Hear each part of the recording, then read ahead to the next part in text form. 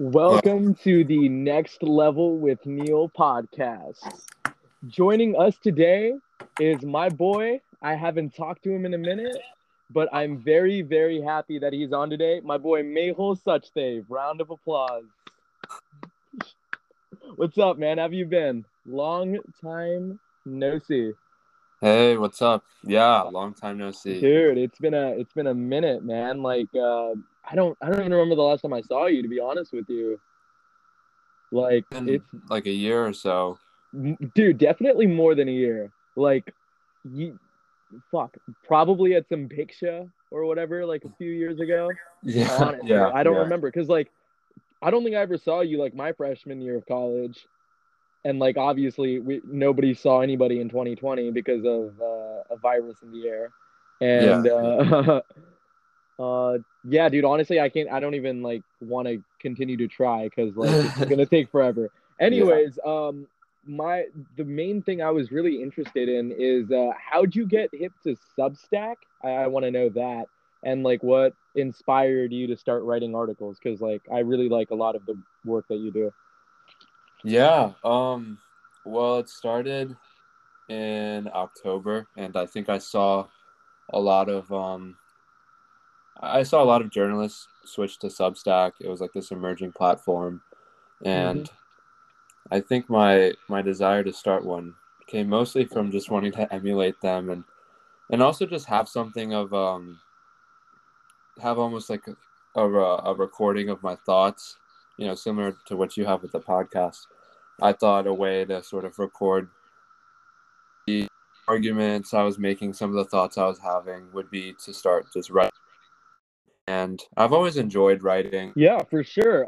I've noticed of it's very interesting because like I'm not winger, but like a lot of the left wingers that like I respect, like the Michael Tracy's of the world, or the Glenn Greenwalds, or Matt Taibbi's of the world, like they hopped on, and I thought it was very interesting that we've seen like a sharp decline in like the corporate media and like the desire to work for like corporate outlets because of the perception of those outlets and how they've kind of tarnished, in my opinion, how they've really tarnished their reputation over the last 4 years with a lot of these journalists, so-called journalists, suffering from a lot of Trump derangement syndrome, as they call it.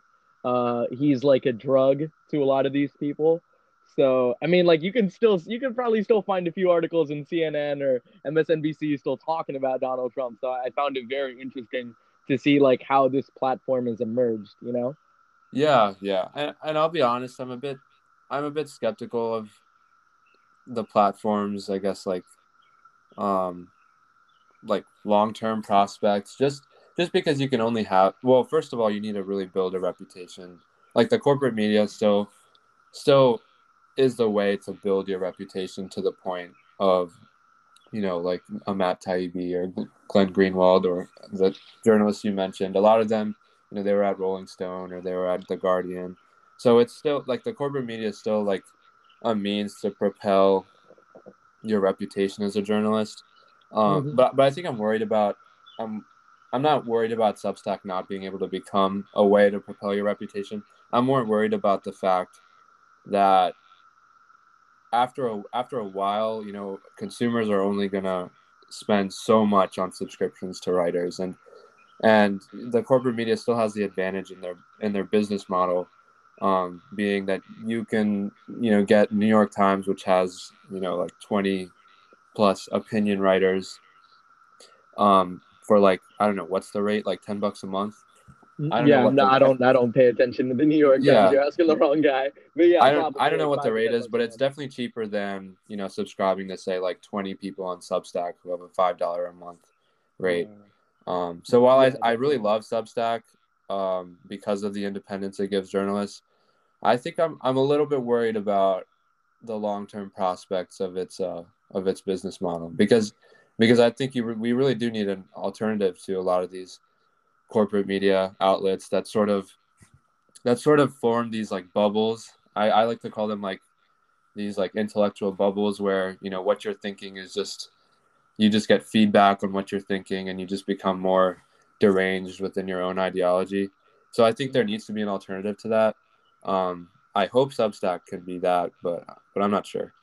Yeah, no, I definitely see your point with the point of concern in which I mean a lot of people aren't like you and me where they're gonna take a lot of time to, research and find out. Like most people, like especially like, most middle class Americans, they don't have like the time of day. They got bills to pay, they got to go to work, they gotta put food on their kids' table. Like, are they really gonna take the time out of their busy ass days where like the only leisure they really get is like sleeping at night? Like, are they going to be like, ingrained in like all these articles about like, I don't know, different shit like different politicians are lying about? Probably not. Like, they're more like the access of information for channels like CNN and Fox News and MSNBC. Like, it's so much easier for people to act like, just turn on the TV. They got cable and just like, sit in front of their TV and like listen to Rachel Maddow or like Sean Hannity, Yeah, so yeah. it's like I think that's definitely like the problem is that the mains the no, I don't like calling them mainstream. I like calling them corporate because that's what they are. Hmm. The problem with the corporate press and like how they take advantage of most people is the fact that they know this about most people, that most people aren't going to take the time out of their day to fact check, and most people trust these people because that is the position that they're held in. But what people don't realize is that there's only like six like networks controlling all the flow of like corporate information, and like these six powerful groups, like they have a large influence in what gets pushed out by the corporate press as the narrative. So it gets very difficult, and I think we've noticed a lot of lack of Republican trust in the media. Like it's really faltered. I think like some polls say like 17% or whatever trust like the corporate press. So the level of trust and the level of animosity has grown as the level of trust has faltered. So it's very Yeah, interesting to see this happening, and it's really scary more than anything. yeah, yeah. I mean, the point you made about like middle class Americans not really, or like working class Americans not really having the time to research as in depth as maybe you or I have about some of these issues is like completely true. And and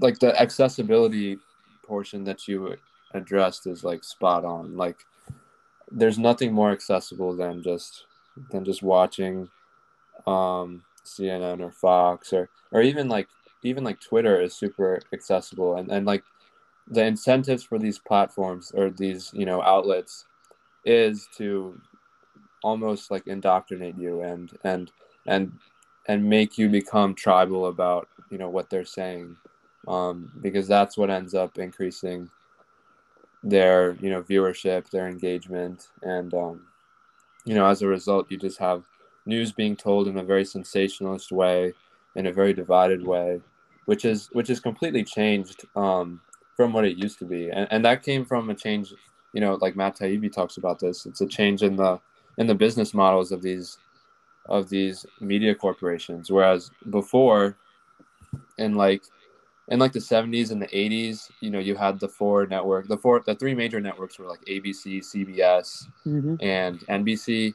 And at that point in time, we didn't have like phones and super personalized devices in which we could just read news all the time.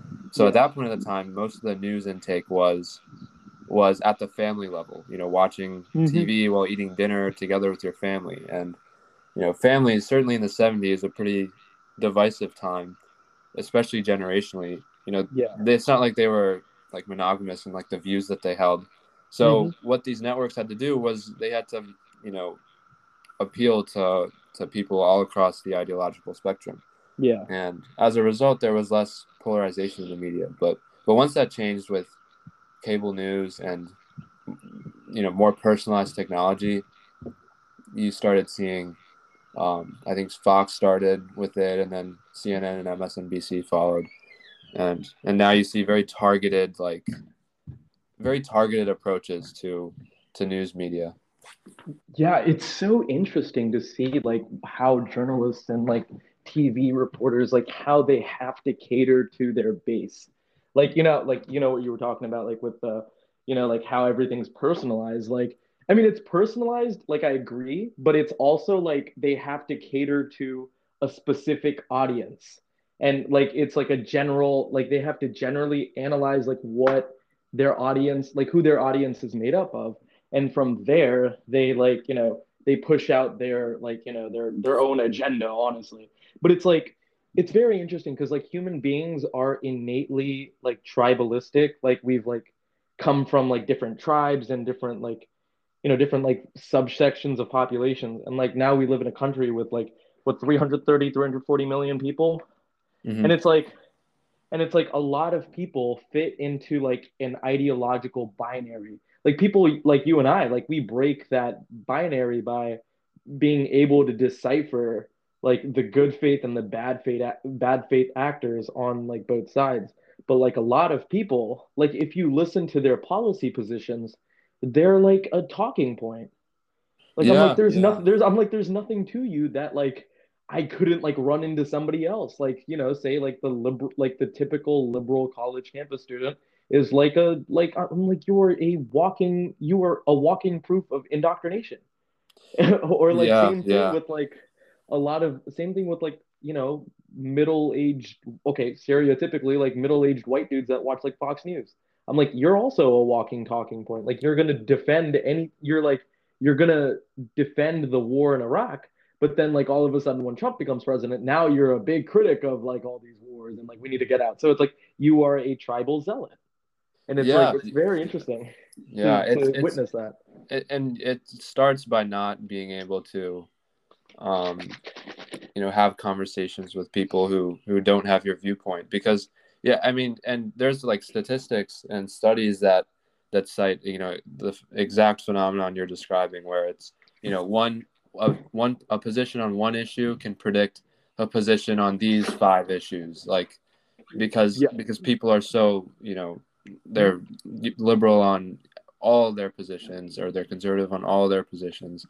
And I think that starts because, it goes back to like the thing I described of like these sort of intellectual like bubbles. Like it's so easy to just surround yourself with information that just reinforces what you already know or what you already think. Hmm. And Yeah. it's a mess. And I don't know how we'll get out of it I anytime soon. know. It's definitely a real black pill, man. Like are you hip to like the different pills, like white pill, black pill, red pill, blue pill? No, no, I'm not. Okay, so this is I'm gonna educate you, Mehul. I'm Okay. joking. Okay, so like the red pill is that like okay, this is my definition of the red pill. What like when it comes to politics, what is presented as fact by the corporate press is in fact a largely constructive narrative, a largely constructed narrative that keeps very bad people in power. So that is my definition of the red pill. Like what they present as fact is like, is a narrative that they constructed themselves. Hmm. I feel like that's a pretty fair definition. I mean, like whether it be defending the wars that George Bush started, or Obama is like a saint, or Trump is orange man bad. Like I mean, I could criticize. There's like plenty of like to criticize about Trump. I'm not like some sort of zealot, but like it's like they construct a narrative, and that narrative is constructed in order to keep people in power. The black pill is that all hope is lost, and this is like it's getting hard to evade the fact that America is becoming more tribal, and like it's becoming harder and harder to have conversation. The white pill is that not all hope is lost, like the good guys will win. But I mean, I hear people that are white pilled, but I'm like it's kind of hard to be. Hmm. And the blue pill is just like you're stuck in the matrix, like you're just consuming whatever news comes your way with Hmm. no, with 100% trust. I don't understand how people's egos, and no offense, but particularly on the left, where like if you watch like a Change My Mind segment by like Crowder, people get so like angry and people are so emotionally entrenched into their ideology. I'm like, Yeah, yeah. where did that I do you know where that came from? Because I honestly don't. Like they can't like fathom someone having a different opinion. and Yeah. and I think that just comes from Like I think that Okay. just comes from that again. Like it just comes from not having interacted with people with other views enough. Like, and that can stem from, even like childhood, like where you grow up. And we're even seeing like where you grow up is a politically polarized thing as well. Like geographically you can probably map polarization in terms of which towns or suburbs are mostly liberal or mostly Republican, or which states obviously or like the city versus rural differences. um so like we're even seeing geographically there's a ton of polarization, and like what that polarization does is you don't get to interact with enough people with different viewpoints. Then Mm-hmm. you're going to be, by the time you're like 20, or I don't know, like by the time you're kind of old and you're on YouTube and you're, watching people with different viewpoints, you become alarmed at the fact that they don't agree with you when people around you have been agreeing with you your whole life. So Mm-hmm. I like, for me, for example, I grew up around mostly like most of my friends are conservative. Like I in my town, like my town's pretty conservative. Mm-hmm. Um, and I wasn't even into politics honestly until my friends were having debates, and I think I just found myself, disagreeing with them, but wanting to defend myself, like, Mm-hmm. and not in like any tribal way, but just like because I disagreed with them, I just wanted to be able to sort of stand up for what I believed in. Mm-hmm. And I think that's where my interest in politics came about. But I think for most people, most of their friends have the same, ideological preferences as they do. One Mm-hmm. phenomenon I saw when I went to college, Mm-hmm. which is crazy, was the like the reaction to someone just being like a Republican or like a conservative, or Mm-hmm. there's people, when I released my first article and I like put it on Instagram, there was people who went to my school who like DM'd me and were like, thank you for speaking out against, because the first article I released was like, should you be friends with people, Yeah, from on the the other other side of side. the Yeah. aisle? Yeah, that was a Yeah. great article. So that, yeah, there was people from my school who were like, since I've come here, like people have like avoided me because they know I'm a conservative. Like they're like, I'm being just treated completely differently. And I don't think it's like, and it's partly just because like most people just come from places where they were always surrounded by liberals. So, Mm-hmm. seeing a Republican is like something they're just not used to, like at all.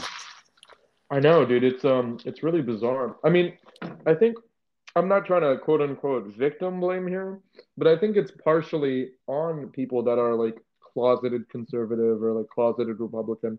Like the fact that, I mean, I get that it's really tough, Hmm. especially like on social media where like there's a mob of like cancel culture. Like it's insane. Like if you say like the wrong thing, like somebody's gonna email your school or email your employer and like try to ruin your job. But it's like, I mean, expect like if are you someone that's like brave enough to stand up for yourself or not? You know what I mean? Hmm. And it's like I get that it's tough. And like I'm being a hypocrite myself. Like sometimes like if I hear some chick and like her first sentence is like, well, this election it wasn't about a vote. It was like about human rights. Like a fucking brain dead auto mode. Like that's like a fucking automated response. Like I Uh-huh. could hear that from like any person, especially a chick or Uh-huh. like a really feminine dude. Yeah, yeah. Okay, yeah. So it's like it's just I'm just like it can be really tough. Like I really feel like your conservative friends like I can really relate to that struggle because it's like um because people's egos are so big and because people are so emotionally invested in their tribal politics, it's like they other the other side. Like they Yeah, make yeah. it like the other like, oh, this person clearly because of their stances on policy or whatever, like or like because of who they support, like they are this. Like you if you support Donald Trump, you are a racist. Like if we started taking shots for every time we saw an infographic that said that on Instagram, we would Yeah, both be yeah. pass out drunk right now. Yeah. Like And you yeah. are a white supremacist, like you are a Nazi. And it's like it's so well, the Nazi one is like the most like preposterous one, but whatever. Yeah, It's these were like words that were rarely used to describe people. Like they were people, used to describe literal like Nazis, yeah, white supremacists and Nazis, yeah. but now they're used more casually. Now And the I'll say like two things about the sort of indifferent the like crazy reaction people have to different views. Like number one, like on college campuses, in schools that are in very liberal areas. The other thing I've noticed is like it there's like an expectation that everyone's on the same page about certain issues. So there's like an Mhm. expectation of agreement. So like when people make statements, it just becomes like extremely hard to speak out, like even though like me personally, I might agree with those statements, like I can just clearly see like what would happen if I didn't. And like I would definitely it'd be extremely hard to speak out.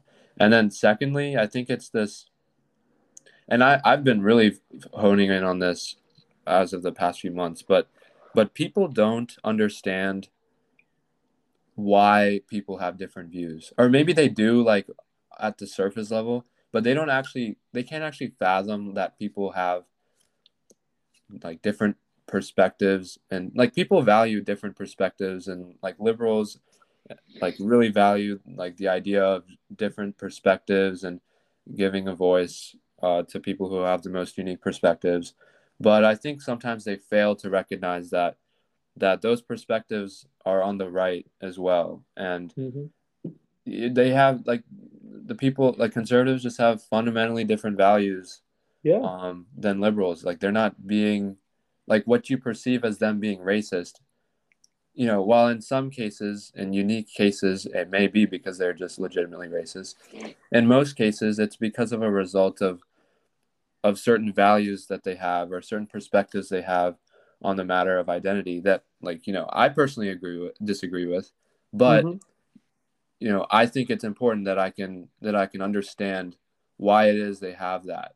And when you do understand that, when you have this sense of like understanding, I think you're able to see the other person as more, human and more approachable and less Hmm. of, racist, white Or the supremacist, other, Nazi, yeah, or or other. less of Yeah, the yeah, othering. Yeah. yeah, yeah. Okay, so to address your first point, I remember taking AP psychology. Gotta flex the AP in there. I remember taking AP psychology in like 10th grade, and there was this video shown about this like study conducted, and it was like there were six actors, and then there was one like regular person there, Hmm. and like they would be asked like really simple questions, and like they would like give the answer, and then all of a sudden people started like the actors they started to intentionally give the wrong answer to see what the response of that seventh person was.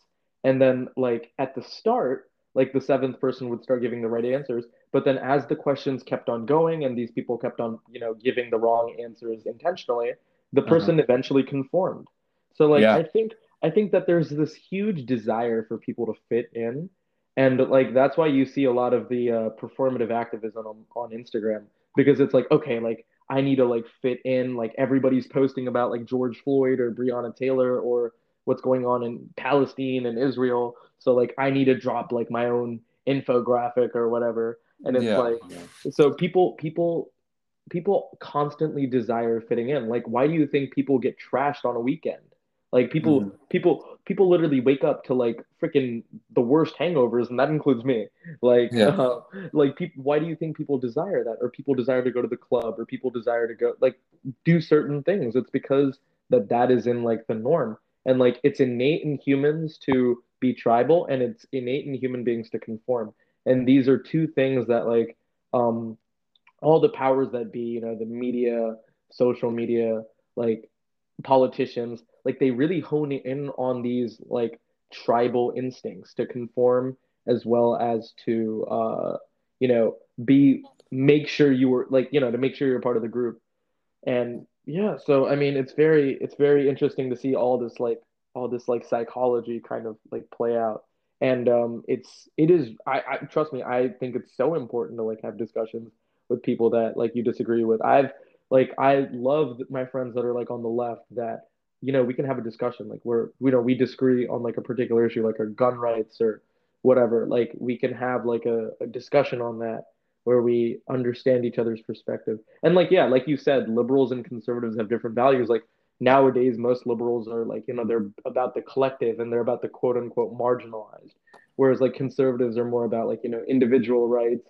And they seem to be more so the party of individual liberty and like personal freedom and personal choice.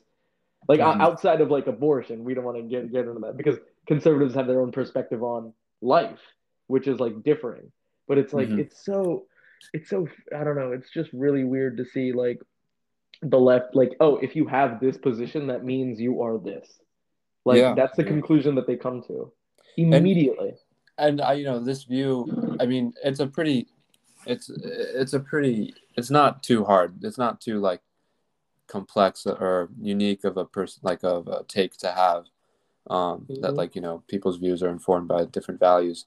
Yeah. But I think it's lost upon us. And one thing, and this might be a point um disagreement between me and you, but Hmm. one thing I think I, especially recently, have um have grown to understand is that not only applies like to liberals and conservatives ideologically, but that goes for the same for people in power who I think I used to despise. Hmm. I used to be like very sort of populist in nature, Hmm. extremely anti-establishment. Yeah. Um, Continue your point. yeah, yeah. So I was saying like the people, like people who people often consider the establishment or the Hmm. elites, they have their own belief system, and yeah, they have their own belief system in which they think they're justified in doing what they do as well. Hmm. And particularly on the Democrat side, that belief system is more, at least how I understand it, kind of more anti-democracy, more favored towards like technocrats, towards experts, um, like more favored towards the belief that experts know what's in the best interest of people rather than the people themselves. There's more of a global focus rather than a domestic focus. Hmm. Um, Poverty is more important than inequality, although that's, I think, changing for Democrats more and more. Um, you Wait, know, wait, can you wait? Poverty is more important than inequality. Can you explain that point? Just mhm. because I'm just trying to wrap my mind around it. Can you elaborate on that? Yeah, yeah. So inequality encompasses the view that People are, yeah, the rich are too rich. and the poor are too poor. They Yeah. have too much concentration of wealth and power, Hmm. and Yeah. with that, they're able to influence policy disproportionately, and then kind of obstruct democracy. And There's definitely a lot of truth to that. I'm not gonna yeah, like, and I yeah, completely agree. Yeah. yeah. But I think what the establishment, at least before the Biden administration, because the Biden administration has pivoted a little bit on this Hmm. issue, but certainly Obama, Clinton, these guys, I think they cared way more about poverty at the domestic level and the global level. Um, so poverty meaning just the people who are absolutely like poorest of the poor, Hmm. below the poverty line, right? Like this doesn't really incorporate the view that you know the people who are too rich, and it's becoming kind of oligarchic in terms of the power that they have. Yeah. Poverty, like that whole shtick is absent in the view of just looking at poverty rather than inequality. So the establishment definitely had that view, which is why you see Democrats, they used to often like empower people like Bill Gates, because yeah, they were like however like $100 billion net Hmm. worth, but they were combating poverty at a global level, like more Yeah. so than some governments were doing. Hmm. Um, so I think that's like one of the tenets of the view of the establishment. Um, Other things are like this: a focus on efficiency, tendency towards like market solutions, Hmm. just a more, I think more of just an appreciation for intelligence. I mean, a lot of the establishment they were kind of elitist. They didn't really Yeah. care about what the people say. You know, politics was just a means to get power. It wasn't really a means to represent people. And I think that's the view. Those are the views that the establishment really believed. And like they're a legitimate set of views. Like I don't think people were just being, like when people talk about the establishment messing things up from the 80s to now with the war and with Yeah. tax War on cuts drugs. and Yeah. war on drugs, yeah, with all these things, intervention in Hmm. foreign places. Oh, absolutely. Like I don't think they just did it because they were like, okay, we're evil, so let's be evil. It was because they had legitimate views, and those views sometimes made them more susceptible to corruption, Yeah. especially because those views often empowered them in terms of, concentrating wealth among them and power among them.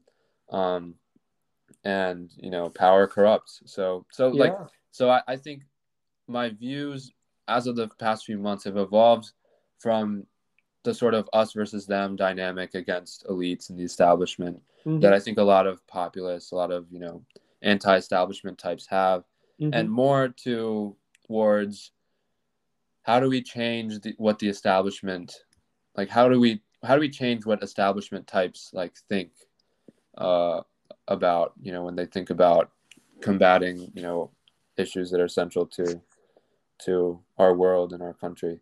Oh, Um, okay. yeah. Well, I think that's an interesting take, but like I don't think you can convince somebody that is making, millions of dollars off of, the Middle East getting blown up to, stop that because they have human beings naturally respond to incentive and like the incentive to do that is pretty high for that individual. I think you just gotta vote out people that are like that have I think we need to replace the old with the new. And I'm not somebody that's like a dismantle the system kind of guy. I'm like more of a like we have a great system with great checks and balances. I think we just need to, limit the size and the scope of the federal government and, make it so that state governors like have more of a say in like their state policies rather than nationalizing everything. Because like if we're gonna live like together as like one cohesive nation, like I think that states like should have more of a say in the policy that affects them rather than like the nation as a whole. Like for example, an issue like abortion. I think maybe we get rid of Roe v. Wade, but like if New York and California want abortions, like go ahead and let them have abortions. But if Texas, like as a state, decides like they don't want abortions, like make it so that that's the case. Like I think that that's like a solution. Or specific districts in Texas, like Austin, like or cities like Austin and Dallas or Houston, like they're more like liberal. If they want abortions, like let it so that their district, let it be district when they're paying taxes, a certain amount of money can get allocated to like a Planned Parenthood. But like it's like the nationalizing of everything. It's like that's why elections have become a bigger and bigger deal over the years because it's like, oh, like you're going to be ruled under this like one person like the left is was ruled under, you heard me say. Yeah, so you're talking about um like states having different abortion laws and Yeah, okay, so like I'm just saying that I think like things need to get less nationalized. And yeah. like, if Texas wants guns, like let Texas have guns. And if California wants to ban guns, like okay, California can ban guns. And like more, like if California wants higher taxes, vote for higher taxes. If Texas wants like no income tax, which is something I want, Mhm. I'll take no income tax. You know what I mean?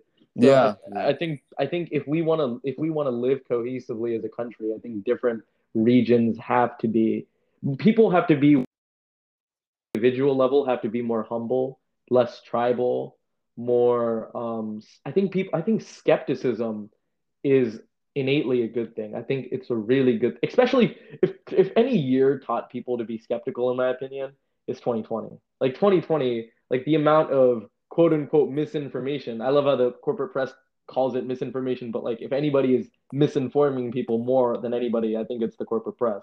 Like Mhm. it's just like if any year taught people to be skeptical of what's going on and like how like what people say versus what they do, those are two completely different things. Like if Gavin Newsom is pushing this fucking insane COVID like he's like a fucking czar dictator, and he's pushing all these crazy COVID policies, and he's like telling people that they can't sing in their houses or that they have to wear a mask in between bites. But this dude's going to a fucking fancy ass restaurant with 7 to 8 other people not wearing a mask inside. Like, what does that like say? Like he's pushing all this shit and like spreading all this fucking fear porn and propaganda. But like on the same end, he's the same dude who's like he doesn't give a fuck. Like Hmm. he got caught on 4K twice. Like he Yeah, clearly yeah. doesn't care. So No, it's yeah, like the like the hypocrisy is, it, and Nancy you're right. Like Pelosi, I agree. It's good to be Fauci. skeptical. Yeah, And the hypocrisy is alarming, that's alarming. and I think to your federalism point, like Mm-hmm. I think my issue, with I guess like decentralizing political power has to do with has to really do with it. I feel like it you're proposing it as like a solution to um overcoming a lot of like these very polarizing social issues. Mm-hmm. And I think that it in some ways it like the issues that would arise because of it, namely like just more like political fragmentation, more like I was talking earlier about like this like sort of geographic polarization that we have as well. Yeah, we do have that. Yeah, I feel like that would certainly empower that. And I'm not even thinking really about the economic repercussions. Um, Okay. I do like I do like I'm definitely not someone who I know during like COVID when there was a lot of trouble with states like negotiating like PPE equipment and things like that, like some states getting less than other states, and Yeah. often it was just the states who were politically aligned with Trump that were getting more resources. A lot of people Mm-hmm. were really frightened by that, and I think overreacted in the sense that they were wondering why we had federalism at all. Like they were talking about shifting to a more unitary form of government, which there's no like state governments, and I certainly think Mm-hmm. that's extreme. Yeah. Um, but I don't, as a means to like overcoming like the polarization we have over social issues, culture war issues such as abortion Abortion. and gun rights. Those are I like don't the know if top that's two.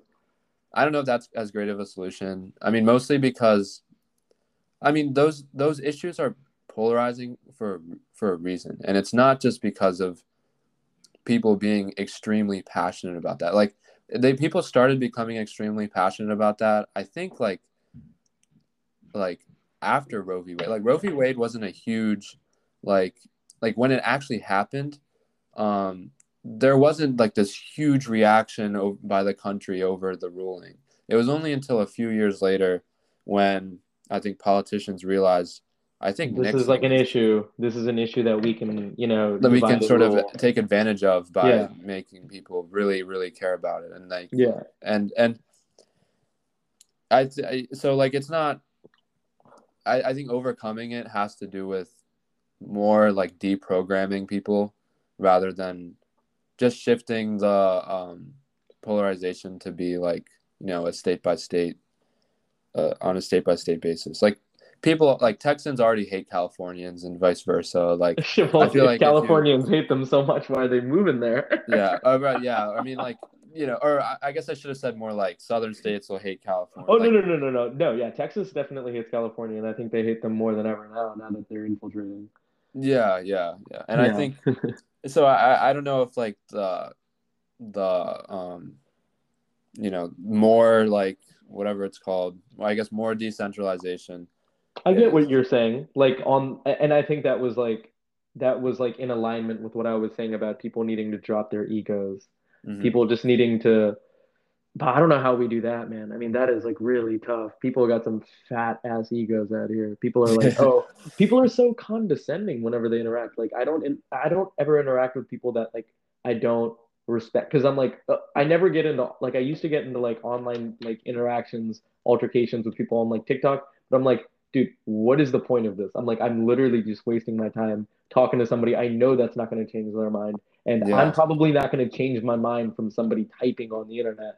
it's much easier. Like I think one huge thing, and I think you would definitely agree with this, like that's contributed to this whole polarization is definitely like social media and like how people interact online. People act, there are a lot of internet tough guys out there. There are tough guys and tough gals and tough they dems out there. Yeah, yeah, Like there are a lot of people that like say shit that you know damn well they wouldn't say in person. It's I don't know what is that. I think people feel that sense of security because they can, you know, they can hide behind their screen or whatever. yeah, exactly. Yeah, That definitely plays a huge role into that. But like, I don't know. I've definitely tried to be less nasty on the internet because it's like I don't get anything out of like, you know, spewing like rhetoric that I think is hateful or whatever. Like I'll yeah, laugh at a yeah, joke or whatever, but I'm not gonna like, you know, I'm not gonna be a dick to some random person. I don't care about that person enough to be a dick to them. You know, it's like yeah, yeah. I don't know what is with this. Definitely another thing is like the algorithms. Like the algorithms have definitely, you know, if you're liking a lot of conservative content, you're gonna get more conservative content. Same thing with like liberal content. And that, you know, that again, just like the mainstream, the corporate press, it, you know, puts you into a thought bubble, an echo chamber. Yeah, yeah. And the other thing is like social media helps you like it helps you like commodify, these opinions in terms of like and that affects the nuance with which you develop um like these opinions. Like like when I was on Twitter, I don't know, you might have seen this account before, but his name's like Robert Reich. Oh yes, of course. So Did he work for Bill Clinton? he was Secretary of Labor under Bill Clinton. Yeah, he was a lovable guy. He was like he didn't really like what he contributed to in the Clinton administration. Wasn't like it was pretty like I think he was pretty effective. He's a Okay. likable guy. I mean, I don't like him anymore really, but Mhm. he like ran for governor, I think, of Massachusetts, but I think he lost. He's published some books, and he has like a podcast. But I think he's one of the ultimate grifters of like that commodification of these like opinions. Like the way he writes his tweets, Mhm. um, it's so like it's so simplified and it's extremely general and it's just like these clever little like it's just not nuanced at all like and it's really disappointing to see how popular he is. And he actually teaches a course at my school. It's called like Wealth and Poverty, and it's like a super popular course. Oh But no, bro. I've watched lectures, and it's just like, I mean, I've watched lectures, I've seen his podcast, and it just is like talking points upon talking points, and there's like no Yeah. nuance. There's no nuance. It's like watching those podcasts is almost like watching a series of just talking heads on CNN, like like CNN or quote unquote MSNBC. reliable sources. Yeah. Yeah, yeah. I mean, Yeah. maybe more progressive than CNN or MSNBC. I mean, he is more on the progressive side, but Okay. it's just like the arguments are always like rhetorical.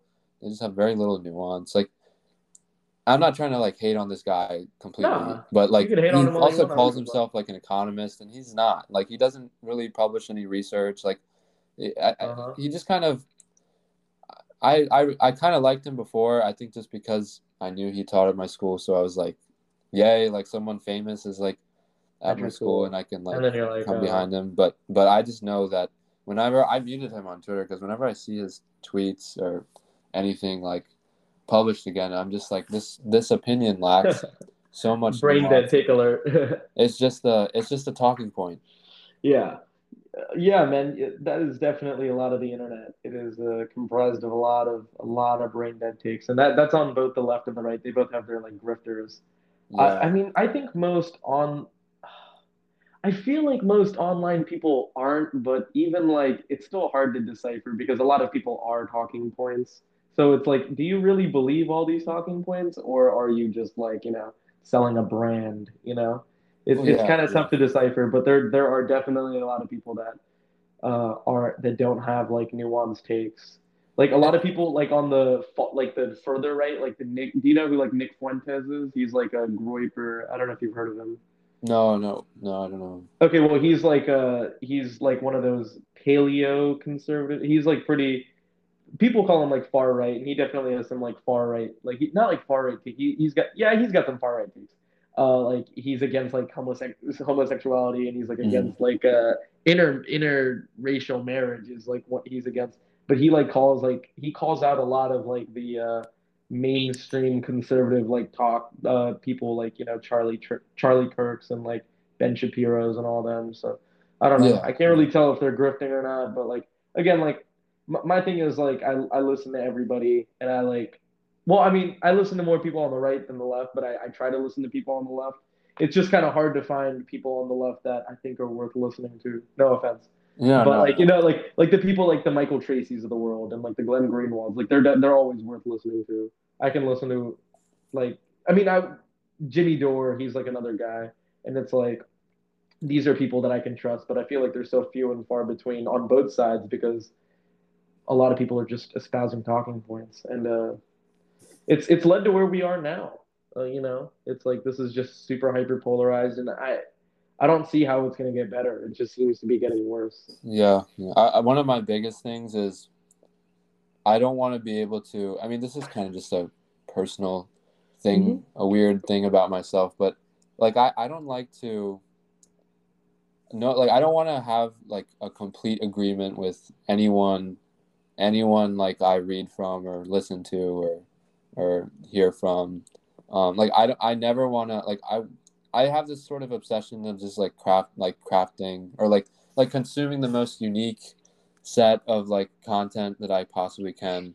So that involves just like watching obscure videos on YouTube that only like 5,000 people have watched. And I don't know why I just like knowing Hmm. that, but I think that stems from me just not wanting to have my whatever my perspective is or my worldview is just completely Hmm. taken from someone else. Like I know that yeah, it basically just comes from the desire to be offering a unique perspective on things. And I wish more people were like that because a lot of people are just NPCs. They're just like programmed to say a certain thing. Like you'll Yeah, see that yeah. on a college campus. You'll see that even in like probably southern parts of this country where like I'm not necessarily exposed to like more like conservatives, like more rural parts, but it's like I bet a lot of them are probably like talking points too. They'll defend whatever the Republican Party says. This other party will I mean the college campus kids, they'll defend anything the Democrats say or do. And it's like I don't get how you can be like that. Because it's like obviously both parties have been very corrupt for quite some time now since like I mean who knows for how long, but like it's been evident since like I don't know like the 70s or 80s, like when Middle Eastern like the intervention in the Middle East started under like the Jimmy Carter days. Hmm. And it's like it's obvious that like both of these parties like fucked up, and it's like people talk about like systemic racism, which like I think is like real, like it definitely like to say like I think it's ignorant for a guy like Ben Shapiro to be like, oh, like we just got rid of redlining laws and now like okay that's like of course like it still affects like a lot of people, you know what I mean? Hmm. Yeah, So yeah. I'm just like that's such an ignorant take, but it's also like I also get the point where like they're talking about like the inner city violence and like how that's a problem. It's like there's multiple things that can be true at the same time, and people like to people like to craft a narrative with by picking and choosing what statistics they want to use to back their argument, right? Yeah, But it's yeah. like but like I'm just like things can be fucking complicated. It's Like a yeah, horrible phenomenon. Like it and like happens so mhm. much.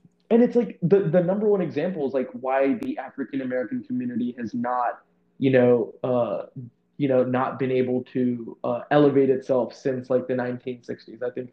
And like, does systemic racism like play a role in this? Like, yeah, for sure. Like, it's obvious that like, hey, if you have like segregation laws, you have like you're, crowding people into low income, high poverty areas, and like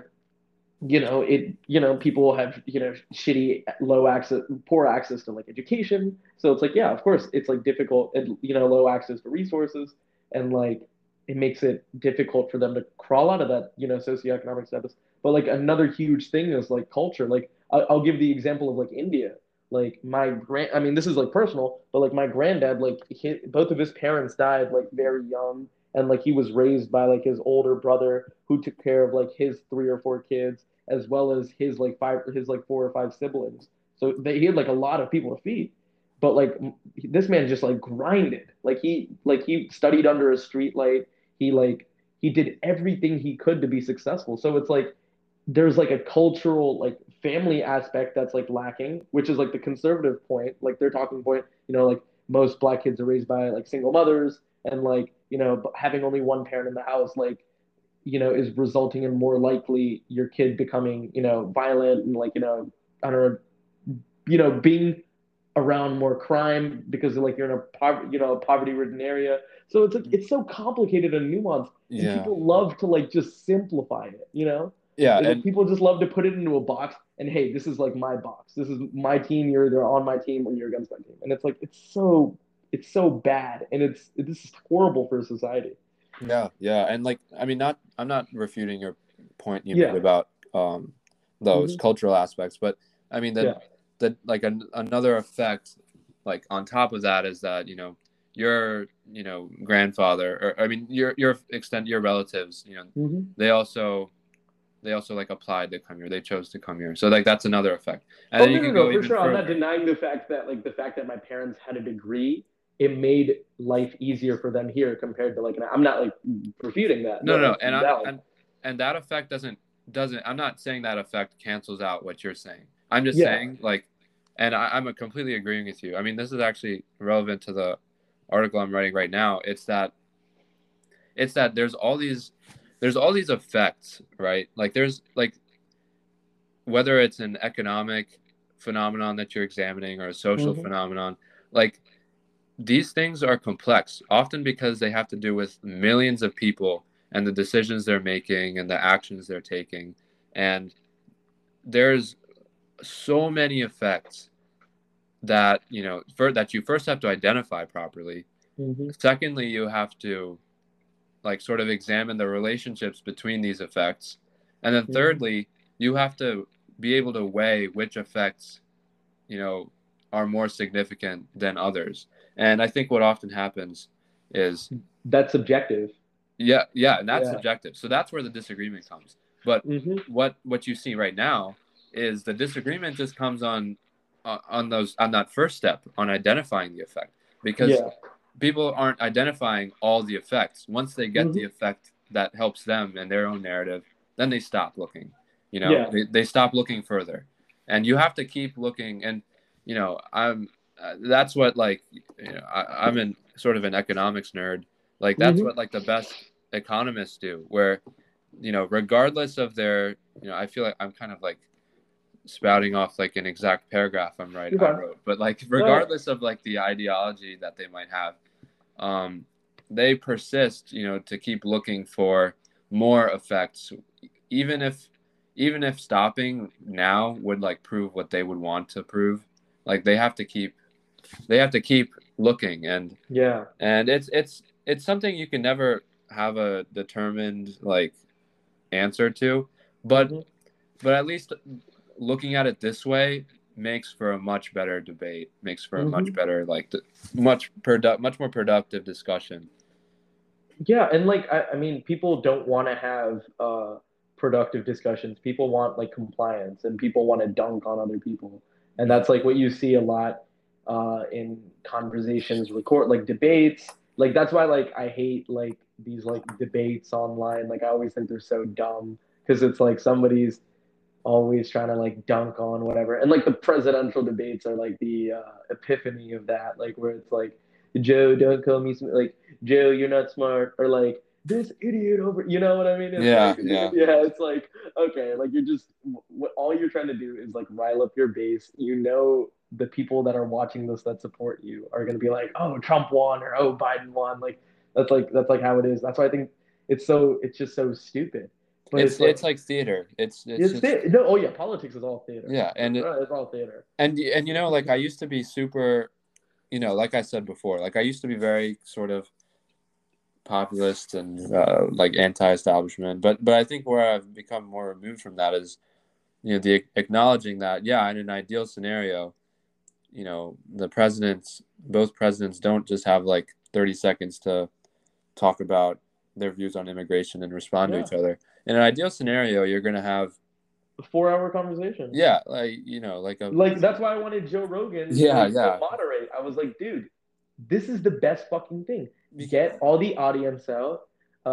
It's Trump, Joe Biden, Joe Rogan, and Jamie, who's gonna fucking pull up the shit.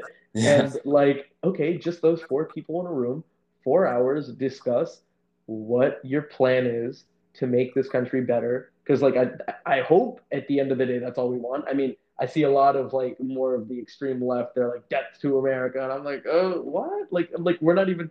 It's like people are just not even remotely close to being on the same page. Just like yeah, how we were talking about like how issues like lack nuance and like people kind of want to just fit their shit into one thing. It's like people that results in people ending up having very different goals with the country, and it's all concerning, man. It's really concerning. yeah, More yeah, than anything, and it's like you and I we probably don't agree on like every policy position or whatever, but like me and you can be like, okay, like let's at least talk about like what is going on, like mhm. why is this happening? It's Yeah, yeah, whew, and I scary. think the that like 4 hour conversation would be like awesome, but I think what's sad is that there wouldn't be nearly enough, viewership of that, compared to what the debates are as they are right now. Yeah. And that's, I think, the disappointing thing about our democracy. Like, while in principle, I'm a huge fan of democracy and think it's about and think the health of it should be, pristine. Unfortunately, that's just not the case. Like, and it's hard to. I mean, there's laws that you can do to improve the health of our democracy. There's certain practices that people in government can perform better to improve the health of our democracy. But in the end, it really comes down to the attitudes of participants in it, Hmm. and Absolutely. and unfortunately, like, it's such a huge obstacle, like changing the political attitudes of Americans to be more open and just to honestly Yeah. care more. I mean, Yeah. it involves economics, like we said in the beginning of Yeah. this conversation. A lot of working class Americans won't even vote because it's, They see it as a waste of time. yeah, they see They it as a see it waste of as time. like They don't see they see tangible politics as change. theater, and they don't see like how it's going to impact their lives, so they Yeah, don't like and they just don't have partake in they it. don't have time. Like, Yeah. I know people who, like, I know someone who, like, volunteered for a campaign in Iowa, and he was going door to door, knocking on doors, and people didn't even know the candidates, like, at all, because even though Yeah. they're Oh in yeah. People Iowa, don't know shit about local politics. Yeah. well, That's no, like not even, no, this was like for the Iowa caucus, right? oh So, wow. Okay. and they didn't know at all, despite the Iowa caucus being the first major primary. Like, Hmm. a lot of these Americans didn't even, that didn't really mean anything to them. Yeah. And they didn't know, more than one or two candidates. Hmm. So it's sad, like, thinking about it, like something that's such a central tenet Our country. of Yeah. our country is, like, super diminished because of a host of issues we've already discussed. Yeah. It's hard to think of how we'll overcome it, but I think the No. way to not be so nihilist about politics is to is to really honestly just, like, hone in on those baby steps. Yeah. Um, so I think It's that's something I've learned with the Biden mhm. administration. Okay. I mean, yeah, I think it's really difficult to like have conversations with a lot of people because like I said earlier, people are so like emotionally entrenched into their ideology that like, if anybody refutes a point, it's like you can't really, like you'll kind of just lose that person. Like they won't be engaged or interested. So like it gets it's really hard to solve problems that way. That's why I'm more of a proponent of like decentralization. But again, I see the cons of that, like that you mentioned, like how like geographical politics is already so like divided and shit. Like it would only exasperate that, I would assume, if like, oh, okay, so this particular town in Texas, like they banned abortions and they made it like even easier for people to get firearms, like okay, more, Republican people are going to move there, or like, a city in New York, like no guns, abortion free for all, like more people will move there. Well, I mean, not really because of what's going on in New York over the past year, but like, Yeah, yeah. yeah, yeah, It's the whole COVID mess but stuff then as well. just taking that example, right? I mean, those are Mm-hmm. just two effects we named. So Mm-hmm. we identified a policy, right? Which is, Yeah. and then we just kind of named two effects, and then it starts there, and then you keep, and then this conversation was like going to take place over a few years, and we were going to write a dissertation at the end of it. Mm-hmm. It was like that would be the start of us examining all the different effects of doing that, Yeah. and then your effect might have more weight than mine. It very Mm-hmm. well could. Yeah. Um, Or vice versa. Yeah. yeah, or I vice mean, versa. but it's like, I think people care more about like economics. Like people definitely care about like how I think people, even if you're like a Democrat, I think people like less taxation. People like, people like less cost of living. Like these are things that I think people naturally gravitate to. Like I Uh-huh. think that's why you're seeing like the California, New York exoduses. I mean, like people are just tired of living in like places where they can't really start up businesses, or like they can't, like their cost of living is so high in these places, and it's Yeah, because of sure. like the over regulation. But again, like that's why I'm also more of a fan of like state policies, because like if I don't know, it's like we're kind of stuck in between a rock and a hard place. You either have like more nationalization of shit, or you have like more state, and like that's kind of what I like. Like, people give Trump a lot of shit for his COVID response or whatever, but it's Hmm. like if he took a more nationalized approach, the people who called him a fascist for 3 years, like now they're really gonna hone in on, oh, he's a fat, like, like if Yeah, he yeah. made Either it way, so, you could if have he, lost. Yeah. yeah, either way, Either like, way, you could have politically lost. Yeah. either way, like he could have politically lost. Like it's like I honestly think his response. I mean, first off, you can't really compare it to any other place. You can't compare it to these Nordic countries who let 3 people in every year, or Yeah, like exactly. Yeah, Australia you're who like absolutely right. shut Yeah. everything fucking down. Like it's like what are you comparing this to? Like, oh my God, I saw like these like little infographics at the start. Norway had like five. I'm like, Yeah. yeah, Norway probably let 2 people in their country last year. Like what is this bullshit comparison? We get it. You don't like Trump, but like come on. Like I can criticize Donald Trump all day, but like is this really like what you're doing? Like Yeah. it's There's like just. It, it's it, it's yeah. it's the tribalism. Yeah. Yeah. But it's like I don't know, people like I liked how he was like, okay, listen, like the states have a control over what they want to do, and if New York as a state is like we're, COVID is gonna kill all of us, like okay, everybody should wear 5 masks and stay inside their house. But if Florida is like, listen, we looked over the data. Okay, listen, I am a very like big believer that COVID was not that big of a deal. Like, I mean, Mhm. I think there's a lot of facts and statistics that I could rattle off to present that argument. I liked Florida and Texas's response a lot better, and I think a lot of people moved there because they thought their response was a lot better. Like I still have to wear a mask in my fucking gym, even though I'm like fully vaccinated. Like it's so Yeah. Well, stupid. but that's like private college. That's like. Oh yeah, I know. Yeah, that's like private. Yeah, I know. But like still, like if I showed them like a vax card, like can I Yeah, you should now be able remove to. this? You know No, what I mean? I think Texas is. I remember when Texas removed the mask mandate and said everything was back to normal. Everybody There fucking was had outcry, but when you look at the pity fit. numbers, The they're numbers went fine. down. Literally a few days ago or something, like they reported like zero COVID related deaths. And like Yeah. COVID related, meaning you died with COVID, not you died from COVID. Like the, Well, the big death count number on CNN is death with COVID. So if I am feeling suicidal and I shoot myself, but I test positive for COVID, I will be in that list of COVID related deaths, even though COVID had nothing to do with my death. You know what I mean? yeah, yeah. Well, I think the thing about COVID was, I mean, it was, well, and this is where the whole, We can tech, disagree, bro. If you think COVID was a bigger deal than us, totally fine. no, I've no, no, had no. plenty of debate with like people. Like I have a debate in my house every day with how big of a deal is COVID. No, I know, I get the point you're making about, Yeah. deaths with COVID. And yeah, most that, like, you're going to, like, you're way, way, way more likely to die if you already have some pre-existing condition. Or Um, yeah, if you're fat, like that's a yeah, big or if one. you're fat, like those Yeah. kinds of things. Yeah. And like, if we're, or me old, and you, yeah, for example, we're healthy, like, young people. young, We're not gonna die in the shape. like we should like in theory we should be like fine. Like we should like if we get COVID, it won't be a huge deal. Yeah, it's But I like mean the 99.9% or whatever. Yeah, it's like super yeah, fucking but high. I mean but this is where like People Fauci, disagree. and this is Yeah. where like you fall on one or the other side of the debate. Yeah, Where this was a huge tribal issue. This was like one of the biggest of the year. Like, because and like I'm on the definitely on the right on this issue. Like yeah, like more on the more issue of so. like Fauci, right? I mean, Hmm.